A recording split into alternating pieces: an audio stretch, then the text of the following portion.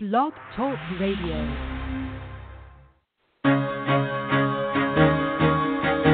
Carol the Coach. Sex, love, and relationships. We talk about it here. Carol the Coach. Compassion with contemporary relevance. I am a psychotherapist. I can be your personal life coach, and I can help you with your issues. There are no problems too small or too big. You can talk about anything. Speaker, columnist, radio TV host, and commentator.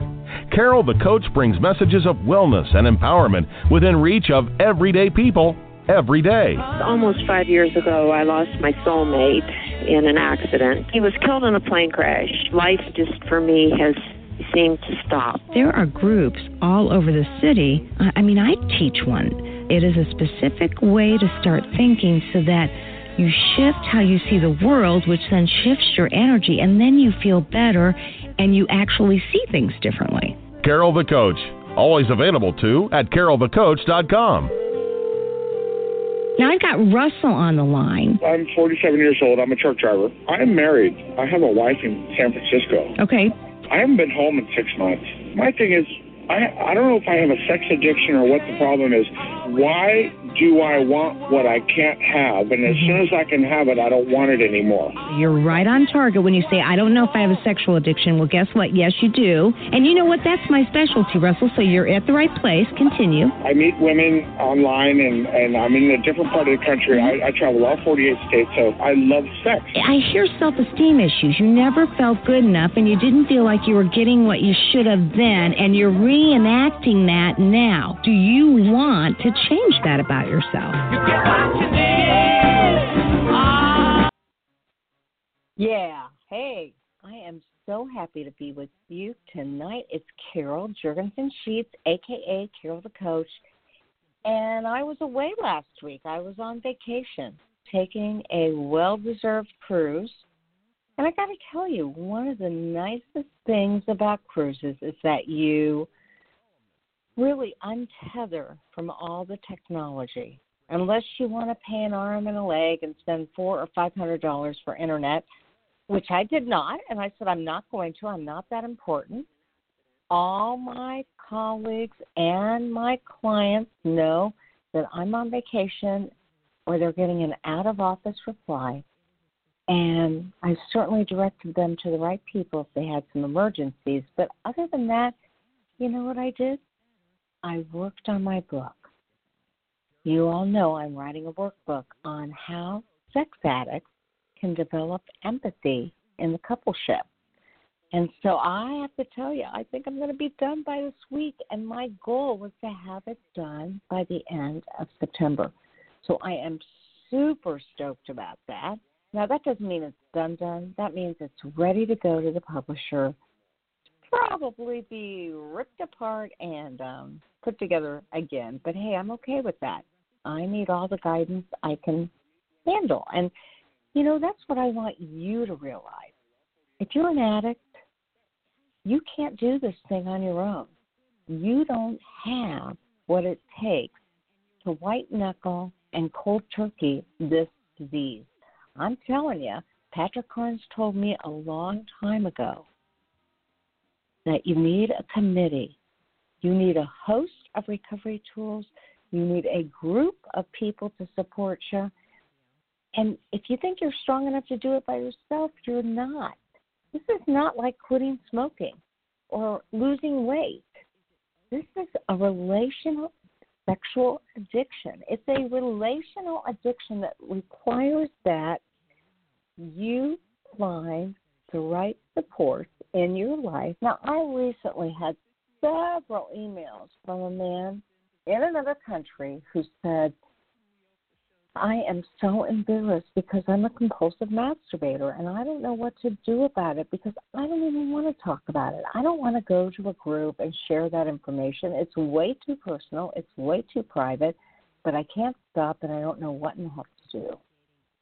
And I said to him, you know what? You can't do it on your own. You've got to be able to reach out to people who will understand. And each and every addiction that falls under the heading of sexual addiction is different, but it's the same. I had a doctor in my office today, a really nice doctor in his late 30s. And he said, when I first started going to 12-step meetings, I said to myself, whoa, I am not these guys. I don't expose myself. I don't peep in windows. I don't molest children. I don't this. I don't that. And he goes, by the end of the meeting, I realized we're all alike. We have compulsion. They may not be alike, but the compulsion itself is very similar, and it requires that you create recovery tools to deal with the compulsion, and they're all alike. So for the client that I had today, who was a doc, who thought he was way different than everybody else, he quickly learned everybody else. And, here's what I really admired about him. In all of my group experience, and I have run over 3,000 groups in my lifetime. It was 2,000, and that was just women's groups. But boy, I've been doing 8 years of sexual addiction groups and partner groups and self-esteem groups and teen groups. And what I know to be true is that when you come to a group, your initial experience is, I am way different than everybody else. Nobody is as sick as I am, or has as many difficulties as I do, or has this problem. And this group isn't going to be able to help me. The other response is the opposite of that. It's on the other side of the continuum. And it goes like this. Whoa, everybody here is way sicker than I am. I don't have any problems compared to the rest of these guys or women or whatever. I don't fit in. This is not my group. I am not as crazy / sick / disturbed as everybody else here in the group. And then one of the reasons we tell you go to at least 6 groups before you make a decision about what you think about 12-step groups or therapy groups or support groups. What we know is if you go to 6 groups, you're going to quickly realize that you all do share a lot of similarities. There is a lot of compatibility there. And it is in that ability to relate to each other whereby you help each other. Patrick Carnes, when he was on our show, he said, suffering is part of the disease, and it is the source of what makes you stronger.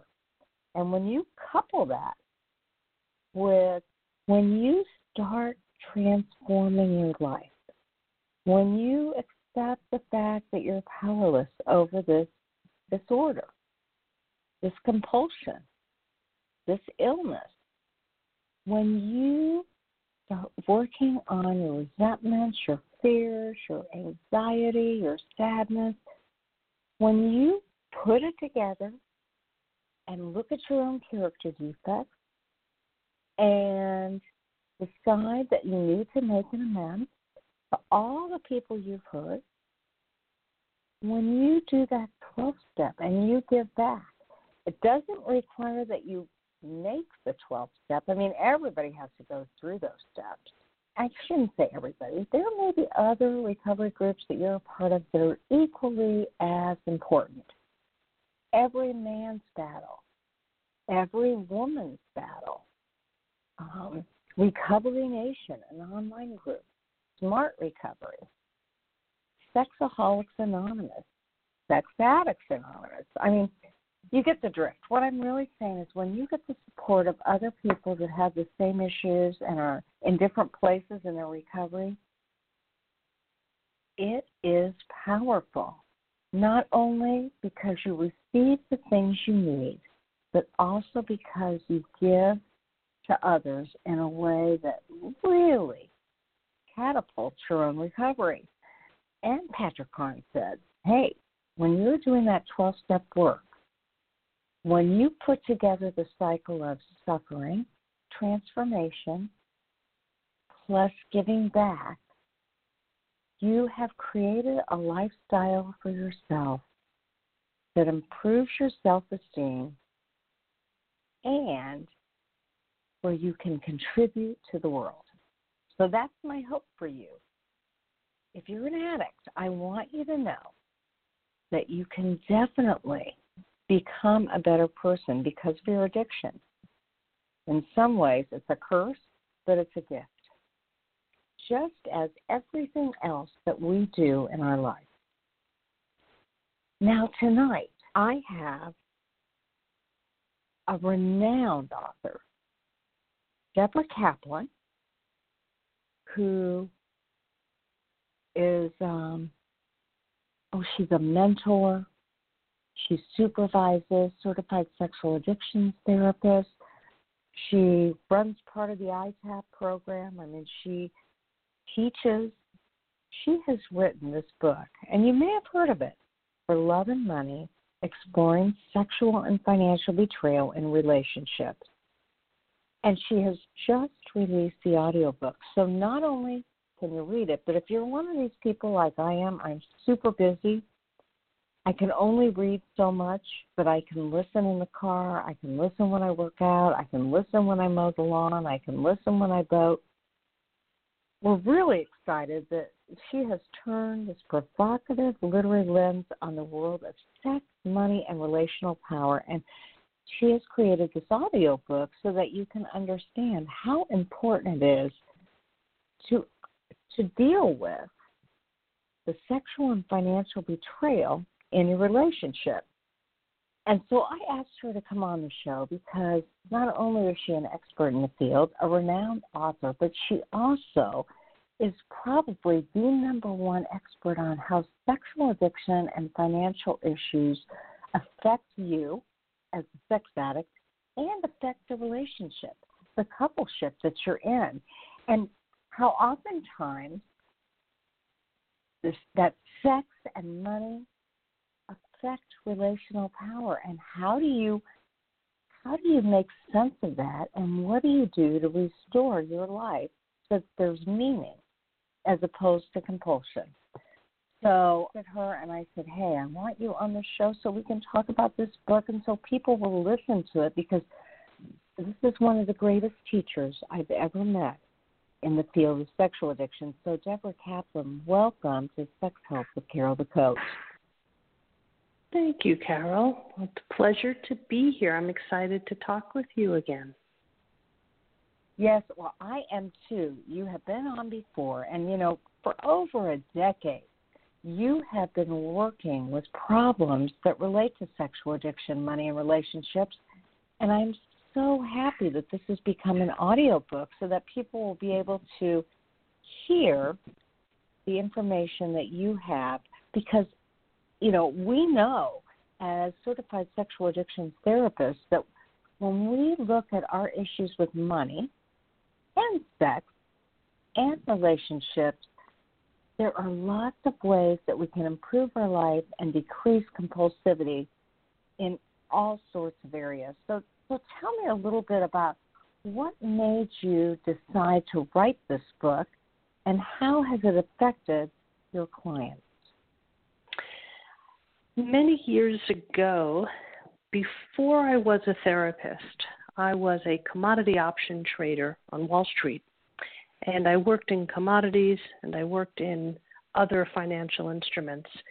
And my time on Wall Street and on the exchange floors really showed me and gave me a bird's eye view as to how power and money and sex play out.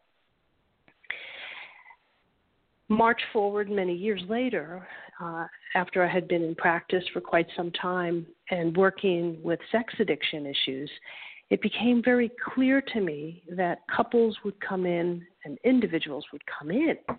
And while they were talking about their sexual infidelity or their displeasure about sexual satisfaction in their love life, many of the issues that were not being addressed, but that were very present in the therapy and in the marriage or the relationship, was money or financial issues. And the power struggles that the coupleship was having around sex oftentimes was really being driven by money. And it became very clear to me that much had been written about sex and much had been written about money, but no one really brought the two together. And for those reasons, and for many others, I decided this had to be a book. And since the time that that book was published in 2013, many people have come up to me in my practice and presenting out and about at conferences and begged for this to be in a audio version because so many individuals prefer to hear information versus to read it and assimilate and internalize it. So that is how the book itself came about. Well, that makes a lot of sense. And so clearly it was your expertise on Wall Street and then your sex addiction training that allowed you to assess that clients who had sex addiction also had issues with money and relational power. So tell me a little bit, explain to our audience, how do you address the complexities of sex, money, and power in your clinical work with couples? How does that work? That's a great question, Carol, and it is a very complex one. And so for the purpose of the listeners and for clients who come into therapy, I try to make this as simple as possible, although it's not easy.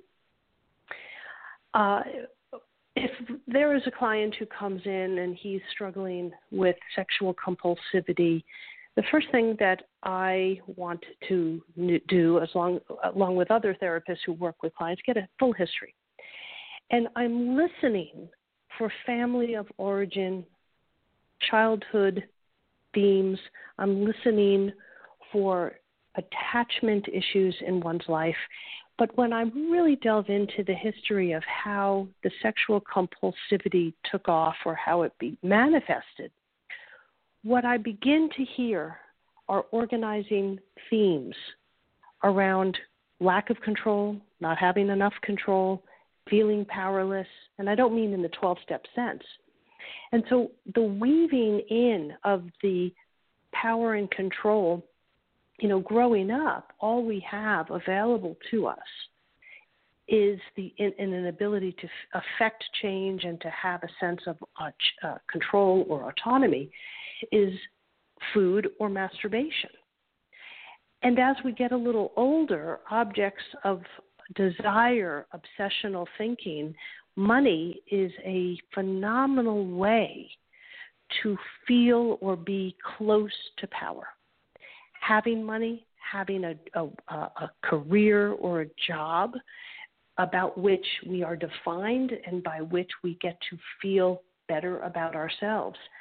And so when you thread these two together, feeling powerful in one sense of the word in what I do as a pursuit or a career, or feeling more powerful if I'm engaging in transactional sex, which is sex for money, or I'm getting something or giving something in exchange for sex, this is a way to level a playing field for a psychological wound that may need healing. I hope that makes sense. And so when you say, absolutely, but when you say psychological wound, give us some examples of sex addicts and psychological wounds. We all recognize that sexual behavior is healthy, it's natural, it is something that we all engage in, whether it be in a solitary pursuit or with another or others. And it is necessary we are wired as sexual beings. I, as a human being, may have a hard time for a client who comes in and I say to him or her, how were you loved? Who loved you? And in what ways were you loved growing up? And so the wound to the developing self not mattering or not feeling comfortable in one's own skin, not feeling with a strong sense of self-esteem, not feeling important or good enough. I certainly can heal or perceive to heal that wound by becoming someone else or doing something in order to put a facade or a mask and cover up that true vulnerability, that unmet need, by becoming someone else or doing something else and hiding behind that fake, that mask, that inauthentic false self. Well, I remember taking your training, and clearly, as therapists, oftentimes we enact what the client enacts because, the bottom line is we've all had our traumas, we've all had our family of origin issues. We're not as different as one might think. And so I remember you having us do our trauma egg so that we could identify the kinds of information, the kind of messages we received about money and about power and about control. And it was startling that very few of us got good information, got healthy information from our family of origin about money. I mean, we already started out at a deficit. Many of us, at least in our culture, many of us don't have pertinent, important information and conversations with caregivers and significant family members about healthy sexuality and healthy finances. And while it seems so natural and almost expected that we would, it almost feels incongruous. How could we not? And yet these are the two areas that our society places tremendous value on: sexual competency and financial success. And yet we come into, much like you just said, we really come into adulthood oftentimes ill-prepared to even know what that means or to even be able to identify within us how we go about feeling and developing a healthy relationship with either of the two. And certainly if we're feeling undervalued, unappreciated, and we bring that belief and wound with us through childhood into adult life, well, what two wonderful ways to manifest a sense of empowerment, false as it may be. Mm-hmm. So now, I want to ask you, because obviously most everybody that's listening to the show knows how uncomfortable it is to talk about sexuality. Our parents didn't do that with us, and sex addicts, partners probably did not get good, healthy information about sex. But why do you think that money has also been an issue that wasn't clearly discussed in families, or, had such a negative attachment to it? Mm-hmm. I think there are many reasons, and there's no one pertinent answer to that very valid question. Generationally speaking, one generation's relationship to money and how money really showed up, how work showed up, is going to be different than another. You speak to somebody who lived through the Great Depression and how those economic times influenced their belief about money and work and trusting that they will have enough. Bring the next generation in, and perhaps that next generation had plenty because of a boom or bust cycle in our economic system. How we've all learned to deal with or basically not deal with money may go back to intergenerational belief systems about what money means. And in this country, we have a very strong working belief that if we work hard enough, we will succeed. So the operative word here is what is deemed successful. And success and money are so inexplicably tied in that we are speaking about shame, because if we don't feel successful, or a parent or caregiver or the generation before us struggled and therefore didn't want to talk about what that struggle felt like, a sense of failure or a lack of control in their life around money, or feeling confident to support a family, that takes hold as a shame message. And just not discussing the topic of earning money or what does financial success look like, just not discussing that topic alone breeds a culture of shame, because if we're not talking about something, there must be a good reason. And at times children ask questions but don't get the answers because their message in the family might be, we don't talk about money.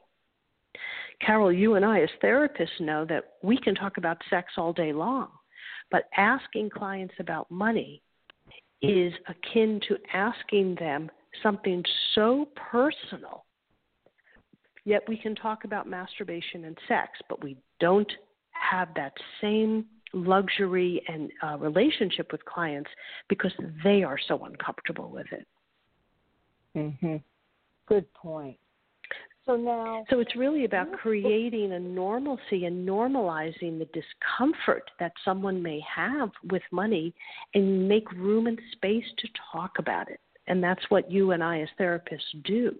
And what we know is that whatever you do in the office can oftentimes be developed or modeled outside of the office. And so you and I both spend time with our clients talking about what messages did you get about money and how might you have distorted your own sense of self-esteem based on the money you made or the money you didn't. I mean, truly, your book, For Love and Money, Exploring Sexual and Financial Betrayal in Relationships, is one of the first books that talked about the issues related to sex, money, and power long before Me Too and the Time's Up movement. Has the larger conversation about sexual power changed in society in terms of your clinical work? Oh, it has. Absolutely it has. Yeah, back when For Love and Money came out, there was no Time's Up or Me Too. And nobody was really aware of what had yet to be broken in the headlines, that the greater conversation is the relational struggle, the power struggle between sex and money, that sex becomes, now, prostitution has been around for centuries, for millennium. And so what I'm not referring to is prostitution here. That has been a known entity where what we're talking about is two people are engaging in that behavior with the awareness and knowledge and consent. But when we're talking about exploitive control of an individual by way of another who holds power and control and sway and influence over someone who sexually is taken advantage of and exploited, now the ante is broken and really amped when we talk about how that exploitation plays out. Two people who choose to have sex together or to be sexual do so with the understanding that I'm getting something from this and you're getting something from this. But when that sexual behavior is delivered or demanded, let me say, by way of an exploitive setup, now this isn't so consensual anymore. And the exploitation that we began to see that broke in the latter part of 2017, right around now, last year, we began to see how that power, that sexual and financial control over a vulnerable individual could really play out under eyes wide open. And this does happen. It broke conversations in therapy in a way that I had never heard before.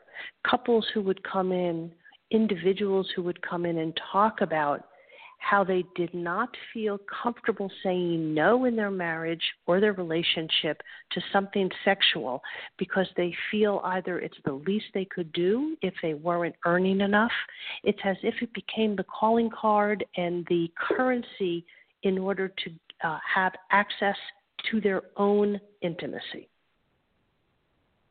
Yeah, that is such a good point. I was getting ready to say, you know, for our listening audience, they obviously may not be celebrities. They may not have been in a work situation where they were exploited like so many celebrities have been in the past. But clearly what I hear you saying is that in a coupleship, if you don't feel like you're participating or contributing enough, you may barter sex and your own sexuality to regain a little more power, which, of course, if that's what you're doing, you really on some level know that you're not worthy, because sex should never be a bartering tool. It should be something that comes naturally, that you want to participate in, and it should not be a currency, so to speak. Correct. But I do want to differentiate that between the notion and the concept of relational currency, which is different than what you and I are talking about.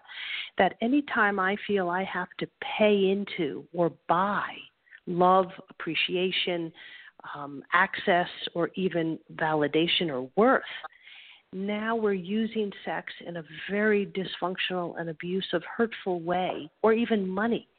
Because this is not a mutual, agreed-upon understanding between two people who bring to the marriage or the relationship different strengths to help complete what this one relationship offers to people. That speaks more to the relational currency, which means what each individual values and brings to a relationship, or the acts and statements used to express love and affection between two people.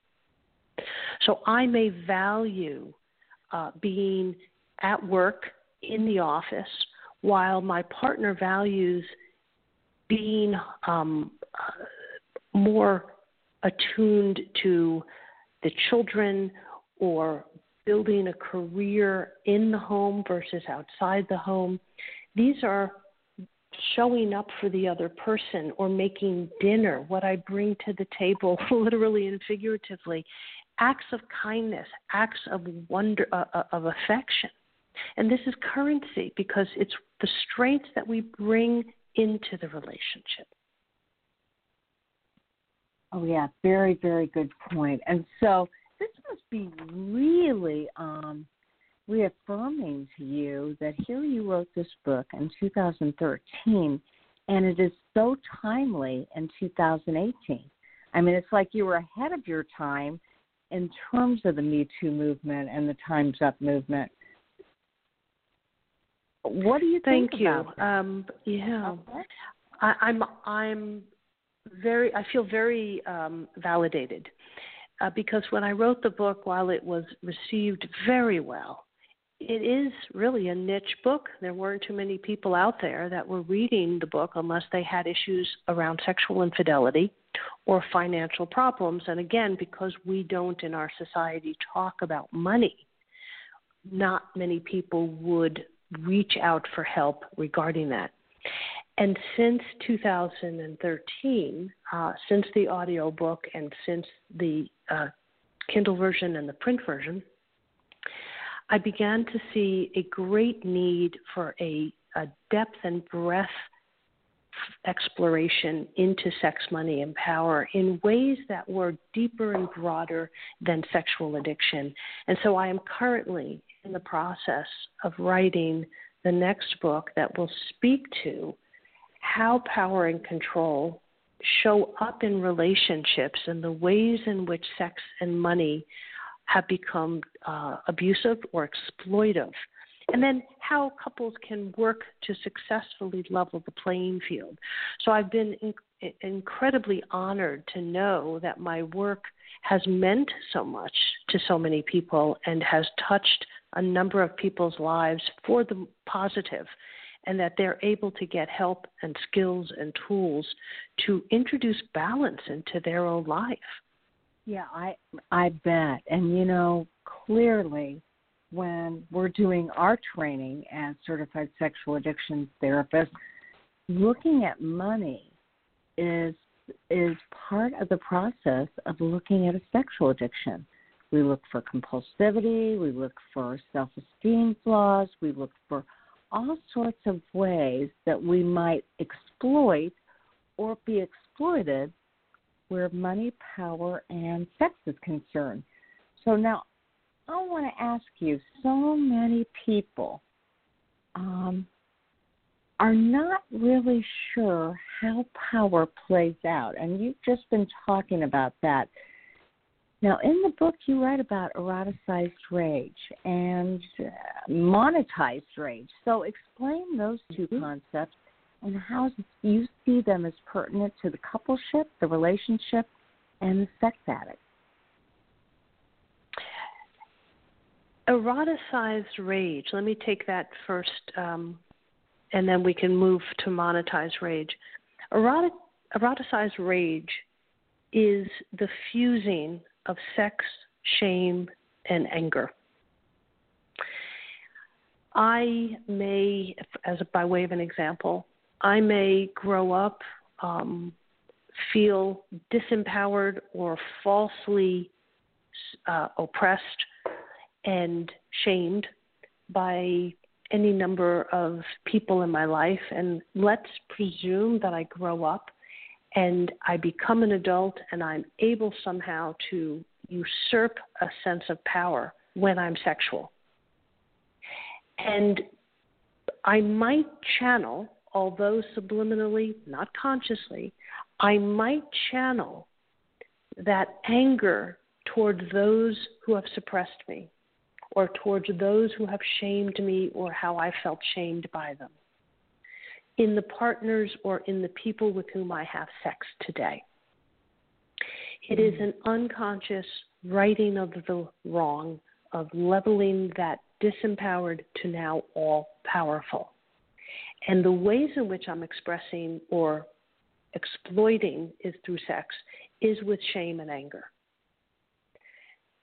The same if by using the same expression for monetized rage, I am now channeling a sense of powerlessness financially by fusing the use of money with sex and shame.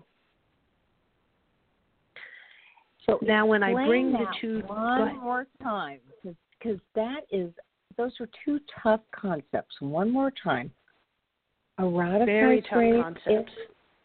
Yeah. Eroticized rage is the fusing of sex, shame, and anger. And monetized rage is the fusing of money, anger, and shame. Got it. Okay. So now, how does that play out in a coupleship or individually? Mm-hmm. So I might use money to express rage or dominate over another person, certainly when this dynamic is in an intimate relationship. I may have a partner who does not have the control of finances. And I see this, unfortunately, very often in heterosexual couples where the wife really feels inadequate to ask about money. Many older women have been socialized to not ask about money and to not think that they should deal with it, that they'll let their partners do so. What happens is not knowing about money and feeling unable to understand or incompetent to understand only fuels the imbalance or the potential for control with, or the potential to control with money and between partners. So I, as a partner, may want to control my intimate other by access or thwarting access to money, or controlling someone by way of what I spend, controlling another person by allowing them to go into debt, or in many ways, cutting a partner off from access to money. Now, this sounds awfully abusive. And while on the surface between in domestic violence or other abusive relationships, that might be the case, but two people may actually get into a power struggle and neither would say that their struggle is abusive. How many partners that we hear say, well, he makes the money or she makes the money. I don't feel as if I bring enough to this relationship. And so sexually, I'm going to withhold. Or sexually, I'm going to control over how much sex we have or how little sex we have, because there's no other way to gain a sense of empowerment, or the sex becomes punitive or shaming. And it plays out very covertly and in ways that pull on what each may know about the other, their childhood wounds, the issues that are brought into the relationship. And I know this is very complex as we talk about it.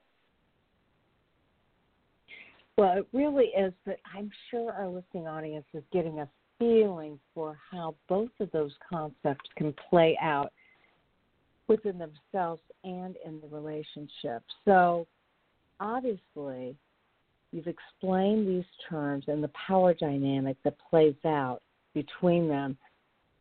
In many relationships, it's likely that there are power differences. How can a couple balance that power differential?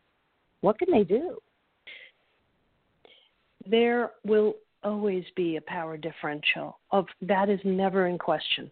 It's how that power differential gets managed and addressed that becomes the issue. And it isn't always a negative.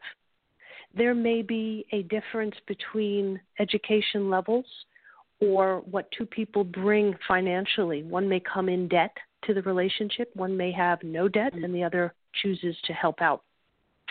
So the fact that there is power differentials, age, education, access, social access, is not a problem.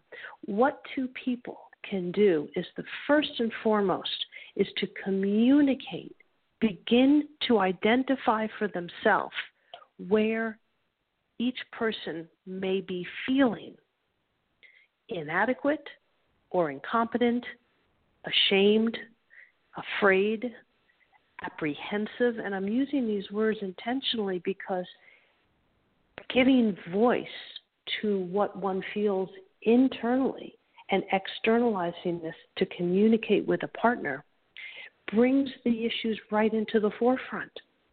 And so we're dealing with them directly and overtly. That automatically shifts what's happening in a couple, because the minute we are naming it, when you name it, you can tame it. And therefore the power struggles that are driving the dynamic become exposed and workable. That's the first thing couples can do. And so then, what kinds of questions or dynamics can couples ask themselves to get a better sense of their own power and equity? and how it plays out in the relationship. Yes. The first, what question each individual really would benefit from asking is, what do I bring to this relationship?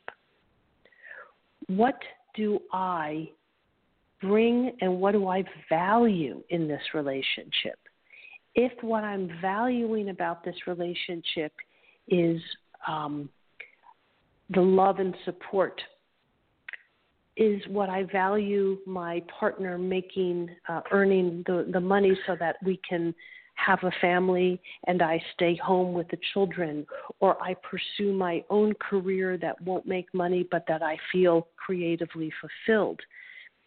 Am I asking for my needs? Do I know what I need?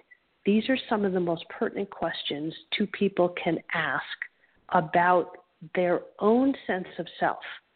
Because it's very easy to turn to our partners and say, this is what you're doing, this is what I'm not getting, without saying, this is what I value. If I don't declare what it is I value, how can the other person help me, let alone how could I ask for help and get the help I need? So that's the first thing that two people can do, and that's a very healthy approach.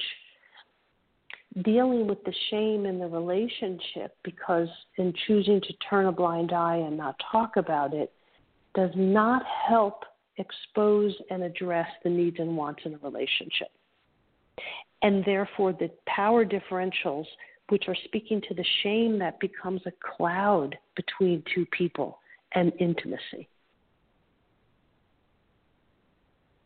Okay, so I think I got that. You know, clearly people can get your audiobook or the written book for that matter in all sorts of ways. I want to say that I am interviewing Deborah Kaplan. She wrote the book For Love and Money, Exploring Sexual and Financial Betrayal in Relationships. It has now just come out in an audiobook. And I highly recommend that if you have money issues, if you have power differences that create conflict, if you feel bad about your relationship with money, this is a book that you need to read to get a better understanding of what you can do to get healthier in terms of your own sense of self and your sense of money, power, and sex. So how can they get the audiobook and how can they get your book? Both of those versions are available on Amazon, and they can easily click and go to For Love and Money, Deborah Kaplan. They're easily accessible. They could download it on Kindle, and they can download it on Audible if they already have an account. And or they could go to my website, www.deborahkaplancounseling.com, and access and purchase the book there. Or they can find me on Facebook or LinkedIn and access the book's content and links to purchase there as well. And so I need to ask you, because obviously they can contact you at info@Deborah, DEBRA, Kaplan, KAPLAN, counseling.com, or they can go to your website, www.deborahkaplancounseling.com. What else do you have on the horizon? I know you're always doing something.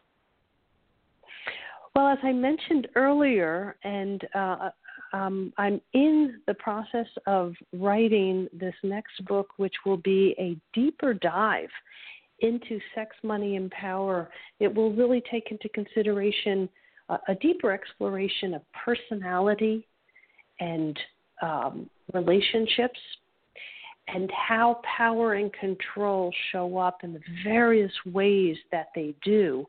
It's a book that I'm very, very excited about, and this project has been in the works now for a bit. I suspect the book will be out next year, and I am thrilled that professionals such as yourself, Carol, are interested in talking about these topics and having an opportunity for someone like me to be on and to share with your listeners. Well, I so appreciate you because, again, we don't have many authors, many experts in this field that can help our clients work through these issues. And let's face it, a book, a YouTube, a webinar, and an audiobook are the best ways to get the information and decide, do I need to do the deep dive with a therapist who also understands? Yeah, and I will say that I also facilitate workshops and intensives for individuals who want to come and do some intensive work, because it's one thing to read and then work through some of the questions that I have or the exercises that I have in the book.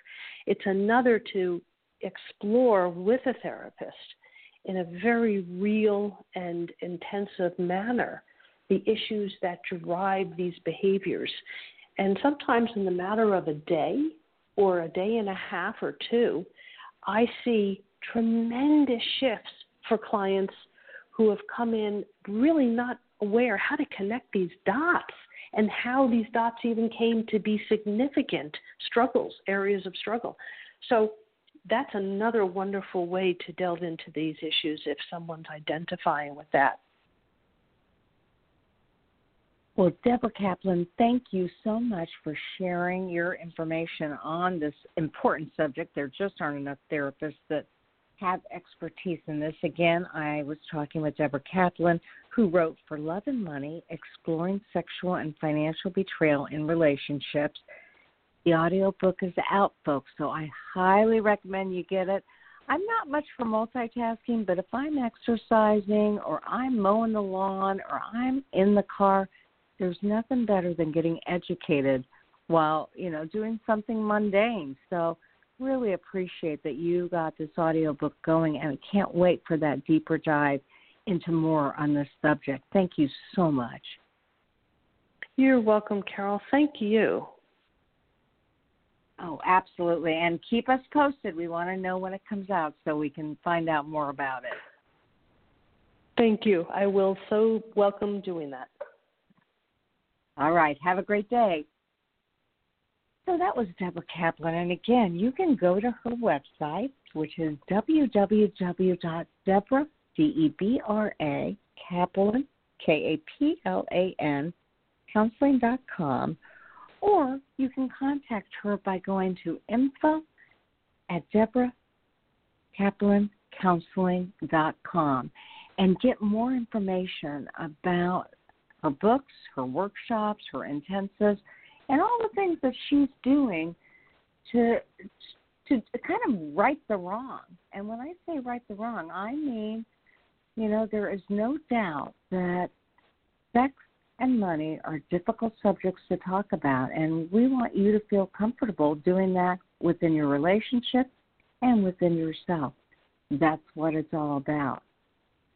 So I look forward to sharing your comments. You can always email me at carolthecoach.com. And I want you to go to Sex Help with Carol the Coach and send me information that you think would be helpful for the show. We have over 500,000 open downloads a week. So what I know to be true is there are plenty of you out there that are really doing a fantastic job being able to get the word out and take in the information and learn more about sexual addiction. And so there is no doubt in my mind that if you are looking for more information, this is the place to come. Every Monday night at 9 o'clock Eastern Standard Time for more Sex Help with Carol the Coach. Hey, take a look at some of my new YouTube videos. I've got over 100 for addicts and partners. They're anywhere from 6, 7, or 8 minutes long to help you navigate through sexual addiction, partner betrayal, and restoring the relationship. And that's what it's all about. And we've got a new show. It's on Thursday afternoons at 2 o'clock. It is sponsored by APSAT. That's partner-sensitive training for therapists and coaches. And that show is called Betrayal Recovery Radio. And I, of course, am your host, Carol the Coach. So take a listen to that. You can get the subscription through iTunes, and you can get the subscription through Stitcher. So don't hesitate to get more information. If you're a partner listening to the show, I want you to know that you can make this happen. Coach, and as I say at the end of every show, there will always be one of you, only one of you at all times. So I fearlessly want you to have the courage to be yourself.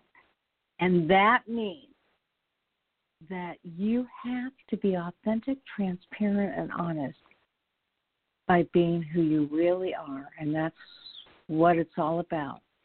And, your insecurities are welcome here. So you're listening to Sex Help with Carol the Coach. And we will see you next week. Talk to you soon.